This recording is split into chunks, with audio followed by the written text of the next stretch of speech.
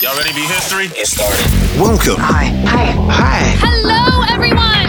To the Pro Audio Suite. These guys are professional. They're motivated. Thanks to TriBooth, the best vocal booth for home or on-the-road voice recording. And Austrian Audio, making passion heard. Introducing Robert Marshall from Source Elements and Someone Audio Post, Chicago. Darren Robbo Robertson from Voodoo Radio Imaging, Sydney. Tech to the VO Stars, George the Tech Whittam from LA. And me, Andrew Peters, voiceover talent and home studio guy. Line up, learner! Here we go. And welcome to another Pro Audio Suite. Thanks to Austrian Audio, making passion heard. TriBooth, don't forget the code, TRIPAP 200 to get $200 off your TriBooth. And Passport VO, a collaboration between the Pro Audio Suite, that's us, and Centrance, the new dual interface for voiceover and podcasting, out soon. Get yours. Go to our website, theproaudiosuite.com, find the link, and get your order in. There's a handful left. Right. Now, self-noise. Everyone talks about it. What the hell is it?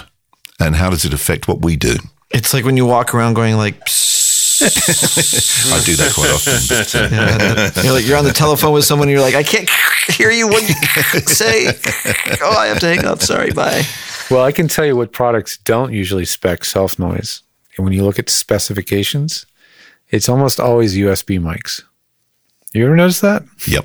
Mm-hmm. It's rare that you'll see an actual spec on a USB specific mic called self-noise. Because they don't have to, because the output of the mic is after the preamp. Right. It's an irrelevant spec in terms of the output. Maybe the 5th gen Rode from the last podcast has it because it has an XLR output. Well, they spec it. They do have it on it. Large diaphragm. Right. So they spec it at the XLR output, and it's extremely low. It's only 4 dB self-noise. Yep. Right. I guess there is no proper way to spec self-noise when the USB output is the output, because you can't differentiate the self-noise of the mic and the preamp of the mic from the AD. And the A to D converter. Right. The whole system. Right. Well, it's interesting. Yeah. I mean, it seems that Rode has set a benchmark for how quiet the self-noise of a mic can practically be.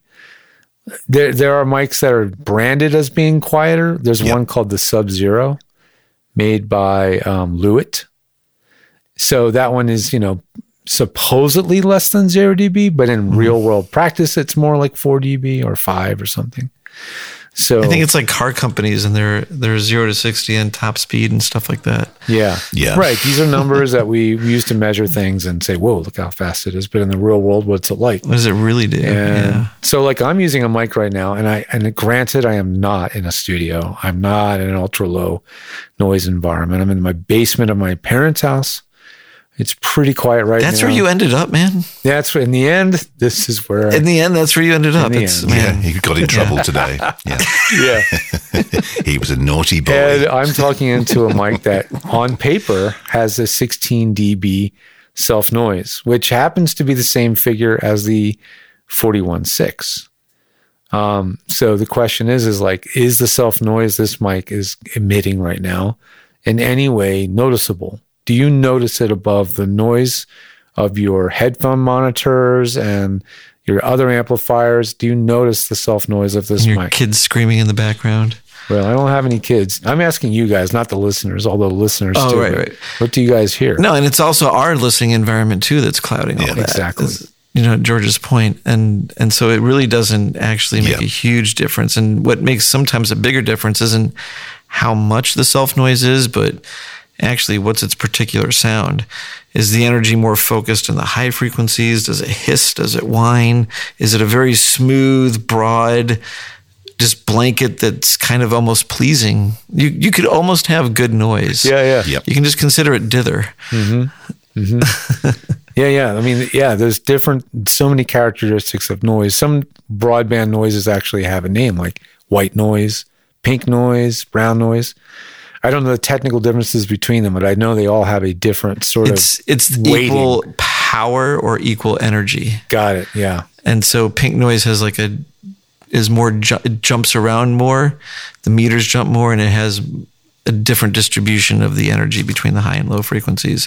White noise is much more consistent and what people are more used to when they think of snow on a TV. And how about brown noise? Is that another weighting? There might be something, I don't know. I've heard of it. Is that like a loudness weighting?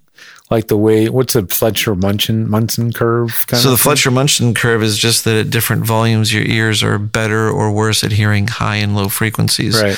So the loudness button on your amp is like the inverse Fletcher-Munson curve, so that it sort of makes quiet things sound loud. It's the smiley face EQ that we all like, Right. Brown. I don't like. I'm hearing that brown noise is actually the bassiest, according to some, and the most soothing. So. Sounds like a marketing turn. Yeah. Depends how low it is. Yeah. It'll be the new spec on the microphone, like. Well, there was brown noise. It was a weapon. Brown noise, 16 decibels. Mm-hmm. There's also green noise I've found. But I guess the question is like, when does a mic become too noisy? Like, when is it depends on the application. Yeah, like when does it clearly stand out? Let's just say in the context of voiceover, when does it become too noisy? Well, it has a lot to do with how much gain you have to apply to it, right? The volume that you're working at in the first place. And also, if you get the right preamp setting on your preamp, you're going to amplify less of that noise if you have to increase the gain later. Because once you set your level, all the noise and everything that's in that level goes up and down when you raise the volume. So you want to set your initial ratio between your noise and your voice to be the biggest ratio possible so that the voice is really way above the noise. Is there any mics that when you think of, I can't use that for voiceover, it's too noisy? Do we dare call out any brands or models? Well, it's funny you should say that because there was one, and it wasn't too noisy for voiceover, but it was audibly, you could hear it. And that's my Microtech Gefell, the 92.1S, which is the tube mic. And, you can hear there is a bit of noise in there. I'm actually trying to find some stats on it. I can't find anywhere. I'll look on recordinghacks.com in their mic database. Yeah, I just had a look there and I couldn't see it. Oh, here we go. Noise level. Wow. Okay. Noise level is, it says 25 dB or 15 dBA. Yeah. So A is the weighting of it. Yeah. Yeah. What's the Rode measured in A weighted, or is it just not the Rode, but the earthwork? They don't always specify that, do they? Sometimes they decide to be confusing about it. Yeah. They won't put A or it's going to be A or C, right? Yep. Explain really quickly the difference between those two. I'm not good at this, but it's the weighting based on the frequency, as I believe. It's a little bit like the Fletcher-Munson curve, but the C, I think, is how we hear sound. Yeah. And A is sort of on an energy level, more linear. That's my understanding. Well, just to give you an idea, this microphone, the OC18 from Austrian Audio, which is what I'm on now, that has a noise level of 9 dBA in comparison with the Microtech, which has 15 dBA. Yeah, A weighting is more like the human hearing. And that's interesting, right? Because on paper or on specs, your Microtech Gefell is actually slightly quieter than this mic I'm using right now. But listening to this microphone, would you categorize this mic as noisy? I don't know. I don't think so. I don't know. I mean, you'd have to isolate the thing to hear it, but... it doesn't sound that noisy. I mean, right now we're not picking anything. We're going through a lot of stuff, though. You guys all muted your own mic chain. I don't know if you can, but what do you hear? I got too much noise here on my own. Yeah, I can mute. Well, they do list it as A-weighted. So on the Earthworks Ethos specs, it's 16 dB SPL A-weighted. That's what it says. So what's the Gefell A-weighted? 15. So they're pretty close. Pretty close. Yeah. And the A-weighting, right? And the A-weighting is basically human hearing at low levels. C-weighting is for things at high level, the noise, as you will hear it. So it's the two ends of the Fletcher-Munson curve in terms of loud and not loud.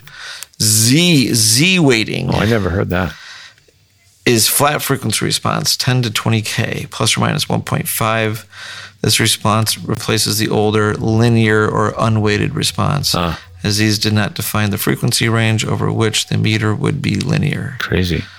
So Z-weighting is like basically flat. Well, it's interesting comparing the specs. If you're looking at mic specs on paper, this $350 Earthworks blows the Gefell out of the water in every possible way, right? First of all, it's 20 to 30 kilohertz frequency response, right? It's super cardioid. It has a peak acoustic input of, get this, 145 dB. Damn. Wow. Before clipping, right? It has no pad switch. Obviously, it doesn't need one. And it's 16 dB self-weighted, right? Or self-noise. And you look at the other mic, the max SPL of the Gefell is 118 dB. Yeah. So you have to be careful what you mic with that mic. Yeah. But it's just incredible that modern, because that would be, is that considered a vintage mic? Well, it would be vintage, and it's also, I mean, you can still buy them near the Gefell. The M92.1, and you can either get the S. There's also the UM92.1, which is the multi-pattern one. Mine's just a fixed cardioid. But I think the reason that it has a lower SPL is because the diaphragm in the Gefell is the old M7, which... And is that a plastic came out diaphragm? Of the U47. Yeah, the U47. So what tube is in this thing? Because that'll tell us like... It's the EF86. Okay, so it's sort of like and it's an EF86 with an M7 capsule? Yeah. Okay, so that thing is like halfway a U47 and halfway a U67. Correct. Yeah. It's like the EF80, and I think the other mic that used the EF86 might have been the bottle, which was like the 5 something, but the CV564, CVM564. Yes. Or CMV564, I think it's called. That's a pretty sweet mic, I bet, that Gefell, man. Oh, it's a beautiful mic. Yeah. I mean, the M7, and then the thing about the M7 capsule in that Gefell is because Gefell, during the war, when Neumann moved out of Berlin and went to Gefell, when it was being bombed, all the machinery went across there. So when they went back to Berlin after the war, a lot of the machine stuff stayed in Gefell. And in fact, the original machining for tooling up the M7 capsules and stuff is still in Gefell, and they still use it today to make those M7 capsules. Right, because it was the split. But that ended up in East Germany for a while, right? Like it was like the communist. Yeah, well, that's what happened, yeah. I'm surprised they didn't blow it all up. So... But that's the is it a Mylar capsule or is it is it Mylar? I'm not 100. No, I don't think it is Mylar. I mean, it's funny because it's like you do and you don't want a Mylar capsule. It's like you do if you want to be a purist about it, but if you want it to wear out and fuck up one day, then get a Mylar capsule. Yeah, well, it's a PVC capsule. PVC, right? Yeah. So I think PVC's the new one because the Mylar was the old one, and the Mylar would somehow wear out, I believe. I think, the other Gefell I've got has got the Mylar capsule. Mm-hmm. So they're still using it. Well, I know because the purists are like, that's PVC. the real capsule. It's sort of like the 414 with the brass capsule. But the brass isn't as, like the Mylar, I believe, has a specific issue with those things. They just go bad, I believe. They just deteriorate, I don't know the nature of Mylar, but I think they switched it to PVC or some other material that didn't... break down in the same way, but then all the purists went like, oh my God, it's not an M7. It's not an original M7 or whatever. Gonna have to do a bit of Googling on the old Wikipedia, I think, to find out what the story is. But anyway, that's the basic history of the Gefell. Well, I know the mics that I've heard over the years that stood out as noisy to me. One was like the first generation of the condenser mic that Focusrite was bundling with the Scarlett. They had a very inexpensive, starter kit with a condenser mic bundled with a Scarlett. Whenever I heard that, I was like, yikes, that's not going to work. Got to replace that mic. It was quite audibly noisy. Then a few people, have had the same kit, and I'm like, wow, that sounds good. And it turns out they did a revision on it, and they improved it. So I guess the newer kit has a better mic, and it's no longer like a thing where the hiss is like, oof. Another one was the 2020 USB, the original 2020 USB by AT. That one to me was always a pretty pronounced soft noise. Like it was just like, you gotta upgrade that thing, nice for podcasting or starting out as a beginner learning tool. But other than that, forget it. Too noisy. But I can't think of too many other mics that are used on any regular basis where noise of the self noise of the mic makes it a problem. At least a problem before the room tone itself is actually the problem. Their environment, the background noise of the space. That is what gets in the way. It would only be if you were like recording like flies eating and ASMR. And it's like certain uses you're going to want something that has exceptionally low self noise because you're going to be running the preamp really hot and you're going to be digging for gain. I mean, even a talent whispering at some moment, you're still pushing enough. You're still easily getting to -20, and then you can still gain it up in your preamp if you have one. So I think it's fringe to need, those types of mics that have super quiet, low enough self noise is good enough. I mean, it used to be like, it's below the tape. Below the Who tape. cares? Yeah. Yeah, and the tape noise is higher, Yeah, I've even heard two tube mics that have different self-noise characteristics. Like years ago at the Don LaFontaine Voiceover Lab at SAG Foundation, we had two, and they probably still do actually, have two Manley cardioid reference or reference cardioid, whatever they call that mic. One of them was brand new, donated to us by Ivana, and the other one was donated by Bo Weaver. So the one from Bo had quite a few years on it, right? And the one from Manley was brand new. And I remember putting up the Manley and putting up Bo's, and the newly donated Manley was quite a bit noisier, like in an audible way than the older one. And I was like, what is going on, right? And I took the bodies of the mics apart, and you could see that there were some differences in there, And they were forced to change the design or they chose to change the design. And I don't know the story on it, but I was really taken aback. I was surprised to hear what I thought it was kind of an unacceptable amount of self-noise from the newer one, where you would think it'd be the aged one, the older one. That would have been the noisier one. It was a very strange thing. It stands out in memory. It's been a long time, but I still remember that. And I think I have pictures of the two mics as well. I have to look. I think one of the things about like low self noise on a microphone is that most microphones, you plug them in and you hear all this stuff in already such detail that your mind forgives the noise. It's like you're just like, wow, holy cow.